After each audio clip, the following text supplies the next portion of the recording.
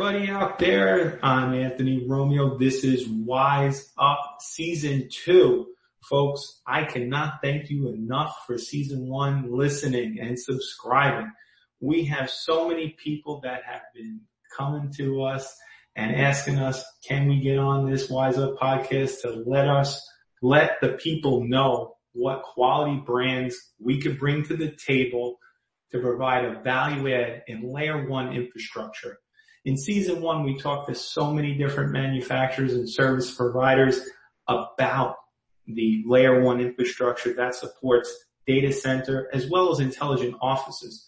There's so much going on out there in the world today with whether it be COVID and the new office environment, or the fact is more and more of us are working remotely. And with that being said, the data center has evolved drastically over the last several months, and it is only going to continue to do so.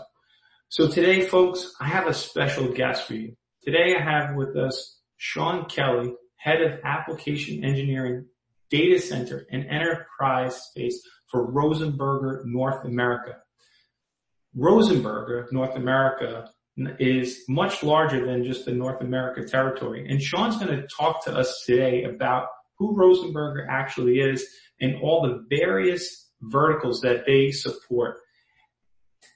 Sean's really going to dive a deeper dive into the enterprise and data center solutions that Rosenberger has offered to their customer in the EU, APAC, and North America regions.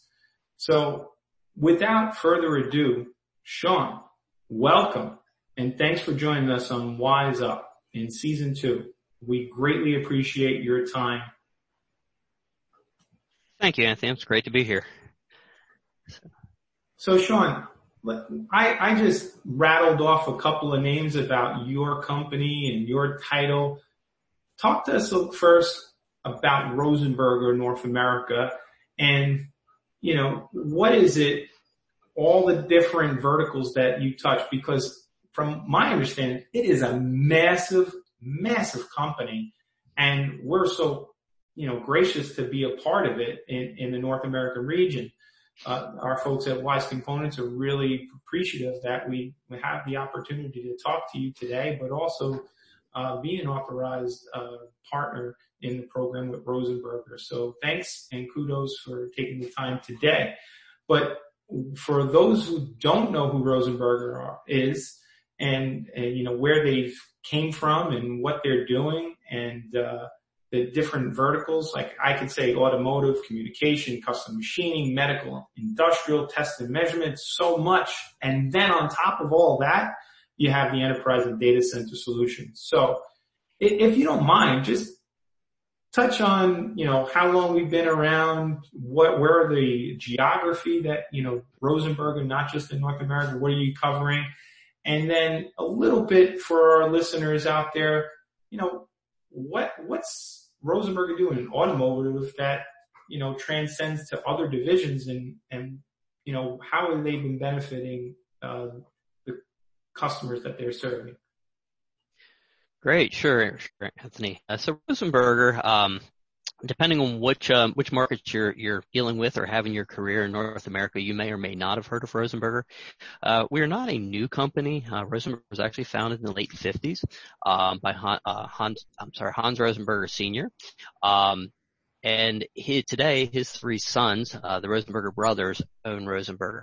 It is a privately held company, and that's why you might not see it on the New York Stock Exchange or NASDAQ or something like that. But as Anthony said, we are a multinational. We are all over the world, both engineering, manufacturing. And it's a very, I'll say, diverse, company in that we do cover 5 major business areas. As Anthony mentioned, there's communications, which we'll get to last, automotive, medical and industrial, test and measurement, and custom machining. So in automotive, in most cars on the road today, you'll find Rosenberger connectivity. Again, this is not something that you're looking into your car under the hood or tearing the dashboard apart and saying, oh, there's Rosenberger, but we're there. And so, with all these different areas, we are the 10th largest connector company in the world, the largest RF connector company in the world. In test and measurement and medical and industrial, we have a lot of specialty type of connectors that go in there, whether it's for just instrumentation connectivity or sealed type of connectors and things like that, depending on for washing and different things like that. With those three center kind of business areas, the automotive, the medical, industrial, test and measurement, there is some crossover there in the, different technologies like the sealed connectors and the weather tight connectors and things like that you might find in automotive. Some of that has cascaded over to those other business units. And then say medical and industrial, one of the highlights in that is the medical or the magnetic USB connector. And that's pretty nice in case a piece of equipment gets pulled away. You're not ripping something out of the wall. Like this quick, simple those breakaway connectors, yeah, I know what you're talking about. Exactly. And that technology has led us into something else sort of in the automotive space with rechargeable bicycles and those rechargeable scooters, where a lot of times when you go and dock one of those along the street, it's hitting a Rosenberger power connector that's magnetically attached that starts charging. So, the custom machining, we are very high precision on that, and I'll say that most of those products do not always stay on Earth. You can use your imagination where they might go and how they might be used.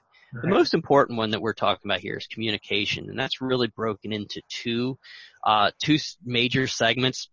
One is the cellular.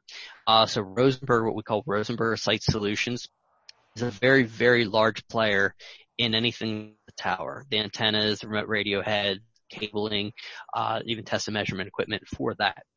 And then our group is the data center and enterprise. And there are really four major hubs for that with Rosenberg around the world. We have their Asia Pacific region, our European region, and the South American region, and now the North American region. Again, this is not new. Rosenberger has been in fiber. We are a fiber-focused company in that area, and we've been in the fiber business for 30 years or more, and have had a lot of firsts, a lot of innovations. But again, those have happened outside of the continental U.S. And about 3 years ago, the Rosenberger brothers decided, hey, let's focus on the largest area in North America, and let's bring some of this product set and expertise and leadership, our position 1, 2, or 3 leadership around the world, bringing that into North America and giving the opportunity for customers here to experience the global leadership of that. So that's Rosenberger in a nutshell. But talk to us a little bit about your role in head of application and engineering. Prior to coming to Rosenberger, where were you at? Yes. So I've been in the industry over 20 years. I started out with AMP Incorporated, which became Tyco Electronics and TE Connectivity, and eventually was acquired by CommScope. I did take a little stint and went back to TE Connectivity before joining Rosenberger. I have, again, been with the exception of about 2 years of my career, most of my career has been involved in fiber, anywhere from engineering, test engineering, manufacturing engineering, product management, business development, strategy, all different facets of the business. And when I joined Rosenberger North America, we wear a lot of hats within Rosenberger. It's a very, I'll say, flat type of organization. Right. And so I do a lot of different things, right? So one of the major things that I love about my role is we're not here just to sell you a product or push something in your direction. Most of the Rosenberger portfolio in the data center and enterprise space has been an evolution of feedback from installers, customers, end users, different folks like that saying, I wish this could do this. And we'll work on that and bring that into a new solution that gets rolled out to everybody. So in my role, one of the great things I love is being in front of the customer, understanding their pain points and their needs, and really being that trusted advisor or bringing their needs and wants back to the company so that we can help them solve their problems and do something better and faster. Oh, that's terrific. I mean, customer focused is what drives, successful business. I mean, everybody knows the Amazon approach is customer first, and that's why you have a 2-day prime shipping and sometimes same day shipping. So, what we've done at Wise Components, so since 1975, has had that same mantra. So partnering with value add manufacturers like yourself that are customer focused and customer minded, is very, appreciative. So I thank you for that, high level overview. And, throughout your longevity, not only at Rosenberger, but over the years, I see that you've, also have a couple of acronyms next to your name. So explain to me what that's about, if you don't mind, the listeners. Yeah, sure. So I am a registered communication distribution designer in RCDD, through BICSI. I don't remember how many years. I think I've lost count of how long I've had that designation, but it's a credential that proves, knowledge across many different facets of, cabling, connectivity, infrastructure design. Yeah, no, definitely, BICSI is well known, out there. They're not, somebody that's just handing those things out.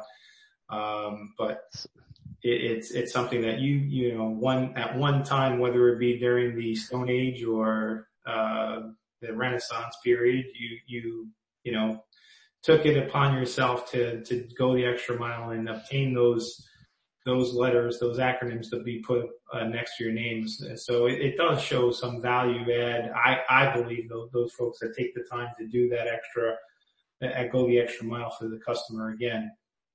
Hence what Rosenberger is doing. So talk to us about, what's not keeping you up at night, but what's getting you out of bed? What's exciting you at Rosenberger the most is specifically in the communication, or I should say in the enterprise data center space that you work in.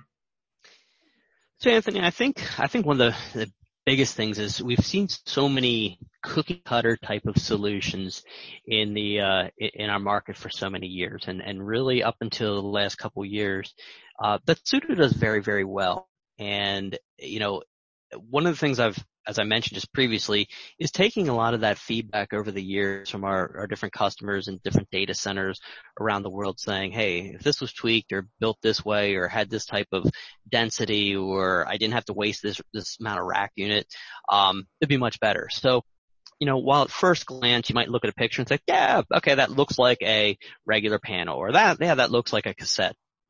There's a lot of detail that's behind the scenes that, we can talk about, just how we've gotten different densities.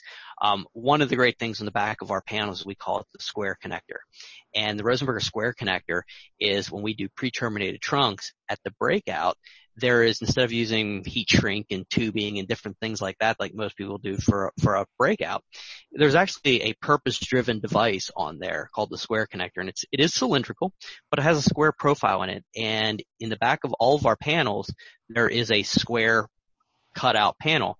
And what happens is the trunk, where it transitions from the trunk cable to the breakout, it slides down in there, and it creates a balance point. So it takes all of the loading off of that thicker distribution cable and doesn't allow it to pull on the legs that need to be plugged into a cassette or the backside of an adapter plate or something like that. So it's the little innovations like that. We're adding extra cassettes into the same rack unit, or being able to increase density in a rack unit without sacrificing finger spacing or something like that to unlatch LCs, whatever it may be. So these are just little features that go a long way.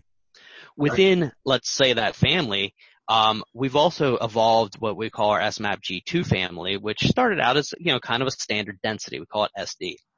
We've evolved into the HD, the high density, and ultra high density. And, in a rack unit, we've increased from a standard of like 48 fiber, to the high density going to a 72 fiber, and then to 96 fiber in the ultra high density. And again, it's not sacrificing space. We've got innovative cable management built into a lot of our panels. And a lot of those things just that goes the extra mile. Yeah, I was just reading an article that was published by Uptime Institute back in July. I think it was the 20th or so this month. Nonetheless, and it was their 10th annual survey based upon all the large network of customers that they deal with, Fortune 500 and Fortune 100 customers. So one of the things that was coming out of that survey was density. It's definitely on the rise.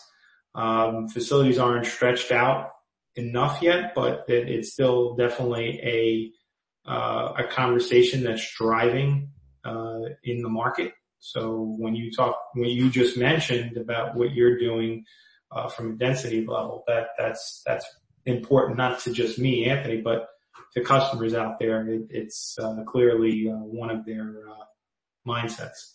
Right. Well, that highlights a good point. And that's, I just recently, a few weeks ago for the Fiber Optic Technology Consortium, it's a group of TIA. I gave a webinar talking about some next generation connectivity and as well as dust insensitive connectors. And because of that higher density, we're sort of being forced into new connector footprints. And so there are some new ones that you'll start to see coming onto the market for the data center and enterprise space, more specifically for the data center. And in one embodiment, a single rack unit, using ceramic ferrule connectors, we've demonstrated 432 fibers in one rack unit where the cabling is very manageable. The connectors use push-pull boots, so you can really put them in anywhere that you want to. And so sometimes you think about adding density and you just think about the cable mass and how am I going to patch something? I won't be able to get to it. These are things that the industry is thinking about, and these new generations of connectors are addressing the cable mass as well as access to them. The other thing is, obviously, as we get into high density data centers, there are the multi-fiber connectors that are used, and we know that we've chased dirt around in those for many, many years. And so there are new advancements in dust insensitive connectors that we're going to see coming onto the market as well. Right. And one of the things I like to point out, and you had brought up one of the consultants in the New York City market, and I remember this conversation going very well. We were talking about a world of different things, and one of the things that was so relevant to now, not, in the future, but it was equally as important, and that was labeling. Because, when you're putting in all these different fibers and all these different, patches, it's so important that you have documentation to support, because the person that installs it probably not be the person that's managing it or does the day two integration. So having good documentation and good labeling is something that I would point out what Rosenberger has done with some of their product, and it comes to me again because one of the consultant meetings that we were in, they pointed it out, and they said how much space is available on the actual panel. Yeah, we have taken that into consideration. I mentioned adding, the smaller footprints on our panels, getting more connectivity into a panel. We've also done that without sacrificing labeling. So we have adapter plates, regular adapter plates that might have 24 fibers in it or something like that, and still have a labeling field there, where normally you get a 24 fiber adapter plate and it's sitting next to another one. You can't unlatch the connectors. So we've done a lot of work with that. But beyond that, even in our horizontal cable management and things like that we put onto the front of our panels, we've addressed a lot of different things to make it easier for labeling. And the traditional doors or cable management guards, as they fall down, a lot of times they fall off of the mounting bracket. Ours all have ball detents, so they kind of ratchet down. And with that, we have a lot of varieties of labeling fields. So some of them are basically it's a magnetic paper. It's about the thickness of paper, but it is magnetic that will stick to the door. There are other ones that are traditional, slide under the clear slot. We also offer a service where if your pre-configuration of your panels, we will print specific panel labeling for them, and then you're simply filling it out. But, going beyond that, there are some people that still want the infrastructure management system, the intelligent infrastructure management system. We offer something like that. It's not something we push to everybody. We realize that that's not for everybody. But we also, try to make it clean on all the panels and adapters and things like that. Going beyond that, I think, Anthony, another thing you might have been alluding to is there are times that customers have a specific barcode or a specific, say, QR code or specific information that they need on those assemblies. And we have the ability to put that labeling on the specific assemblies, for whatever their tracking method may be, because their tracking method may not be a fixed system like what our Pyxis intelligent management system or something like that is. They may have some other RFID or some barcode reading or something else, and we can work to accommodate that. And I was going to ask you about the Pyxis. I was going to bring that up in conversation. So Pyxis, explain to us what that's about a little bit. Right. So Pyxis, Rosenberger's had, they've been involved in the intelligent infrastructure management for many, many years. I mean, going back to the original, iTrax days, if you remember that from many, many years ago. And it's evolved over the years to different generations, and somewhere along the line it picked up the name Pyxis. And one of the things, just a little tidbit, if you're wondering what the heck is a Pyxis, pretty much almost any family of product that you're going to see come out of Rosenberger, is named after some sort of constellation or star or something like that. And Pyxis just happens to be one of those. But, with Pyxis, it is very simple, compared to, a lot of other systems that I've worked with over the years. The initial setup, I mean, any of them require some upfront setup, and documentation, but for the most part, I think it's a lot easier. It's stripped out there's a lot of fluff in some of the systems that no one ever uses, and I think Pyxis really addresses that. We're in Pyxis 3, I believe, right now is the generation of Pyxis that we're on. Pyxis 4 is being worked on, and one of the nice things about Pyxis 4 is that it's, for the first time of really any of these systems, it's using a, non-proprietary type of patch cord. Really, when you get into infrastructure management systems, a lot of those, they'll either have a pogo pin or some sort of chip or some other feature that really drags you in to have proprietary patch cords. And, having technology to do that is a non-proprietary, is game changing. It's not on the market right now, but there's some IP filed and awarded and things like that on that technology. And we have one of our, it's not in North America, but one of our, high level R&D, facilities is working on that. So in layman's terms, it's basically a GPS for the layer 1 infrastructure that folks would be connecting into a rack to see the highway of where everything is plugged into, and not looking at just a rat's nest of cabling, understanding which port goes to where, which cable goes to which port, and you can see that highway and where it's disconnected or where it's unplugged and where there's some jams. It'll give you that vision. Exactly. So there's really, when it comes to these management systems or methodologies that we use, it's kind of 3 levels. The top level is an intelligent infrastructure management system like this that's going to have maybe your as-built drawings, and you're going to have visual cues and send something to a smartphone or a device and telling a technician to patch here, patch there. The lowest one is obviously the manual paper / the labeling that we were talking about a minute ago.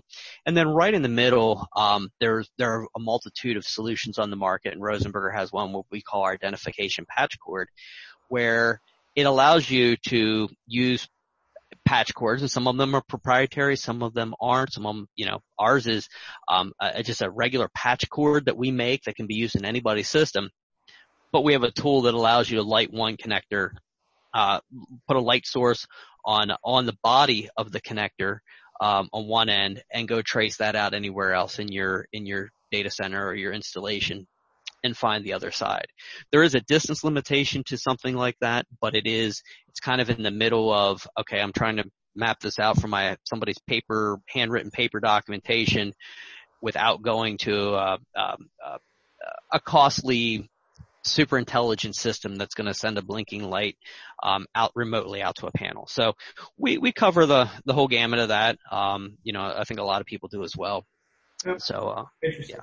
And talk to me, one of the most widely anticipated and widely discussed trends that I've been seeing and hearing about in the IT infrastructure world over the last couple of years is the wave of demand for edge computing. And basically what I've been told, it's fueled by the technology such as 5G and the Internet of Things that's going. What is some of the things that Rosenberger might be having? Because I've heard of the two together, Edge and, Rosenberger, but not really knowing, the full gamut of what you're offering. So kind of deep, if you could provide us a little, Sure. So I think one of the biggest takeaways, and this is going to continue to evolve. I mean, as we've gone through the terminology, and I actually will be giving a Wise Up or a webinar in a couple of weeks talking about the evolution of data center and how data and edge computing is getting closer and closer and closer to the user or the device generating the data.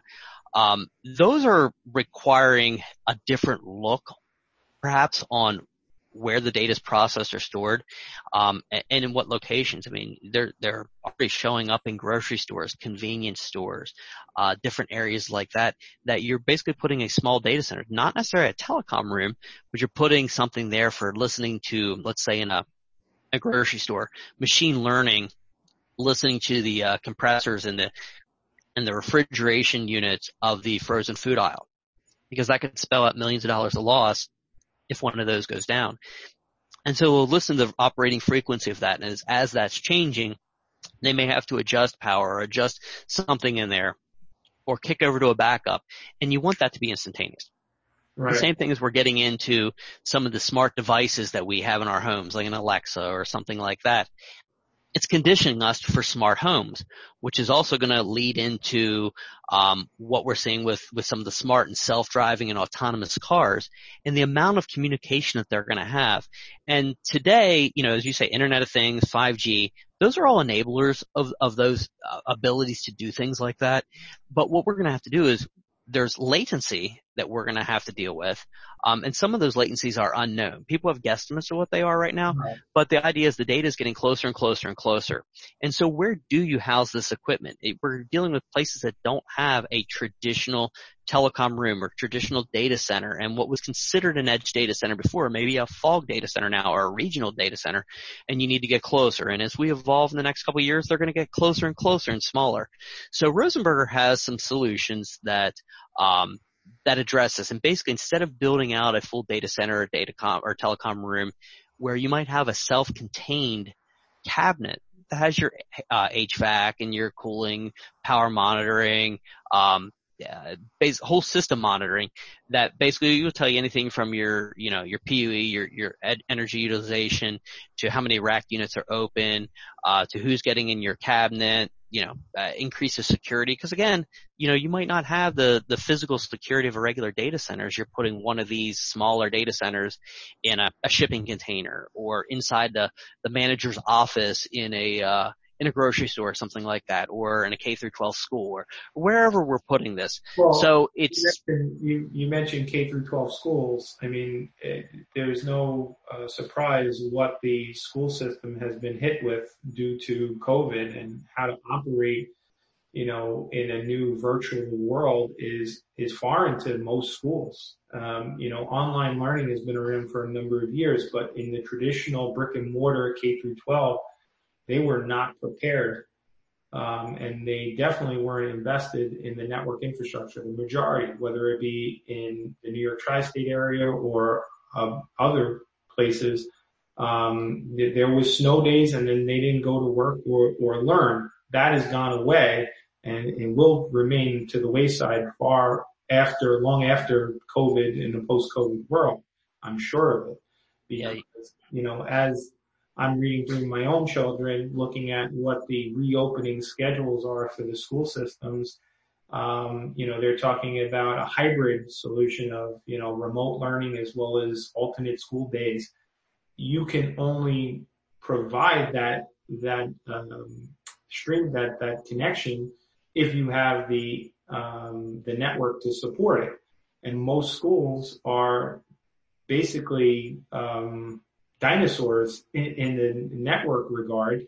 So it's definitely going to be a driving force, I think, in addition to your retail chains and grocery stores to lose revenue. but to continue the productivity, what you talked about and touched on several times, I think we might see an uptick in the edge data center world in K through 12. I think you definitely will, Anthony. And I saw that firsthand back in March with my wife, who is a school teacher. There, even her district is a very advanced technology school district, smart classrooms, 1-to-1 devices throughout the whole entire district, sometimes 2-to-1 device, two devices per student. And for that kind of infrastructure within the contained brick walls, it's fairly robust. But as soon as they were going out to do exactly what you're talking, this remote learning, right, it was not only the scramble of how do we do this, because for a couple of years they've been piloting programs for virtual snow days, and it's really, okay, here's your assignments, complete them, turn them back in by the end of the day. That's a little different than the active classroom or active virtual learning that we're experiencing today. It's really different to what the universities have been doing. Exactly. And so we're seeing that, and the same thing we're seeing, I would say that is even going to trickle over to corporate America as well. I mean, the people who have been working from home, you're finding that, do they really need that real estate? Is it important to have people sitting in a cube farm? Is the reality of what we've been doing for 6 months, some of us a lot longer, of using like something like Teams or Zoom or something like that to collaborate? I think a lot of people have said, this is becoming just as good as in-person collaboration while allowing a lot higher level of productivity. So in order to do that and making sure that the file sharing and the storage and everything else is adequate for not being contained within 4 walls, you're going to see that bolstering of that in corporate America as well. And those that do go back, I think we're going to see a little different structure on how just from social distancing and things like that. I mean, our world's changed. We're not going to be back to normal. I hate using the term new normal, but you may see more independent standalone offices than cube farms, just to keep that going. And that's going to change some of just the enterprise infrastructure, but it's all going to then tie back into, okay, now I've got all these different areas. What am I doing with my, the data center part of that, and how is all of this going to go between, I've got 50% of my workforce working remote, 50% are now into these new configured offices.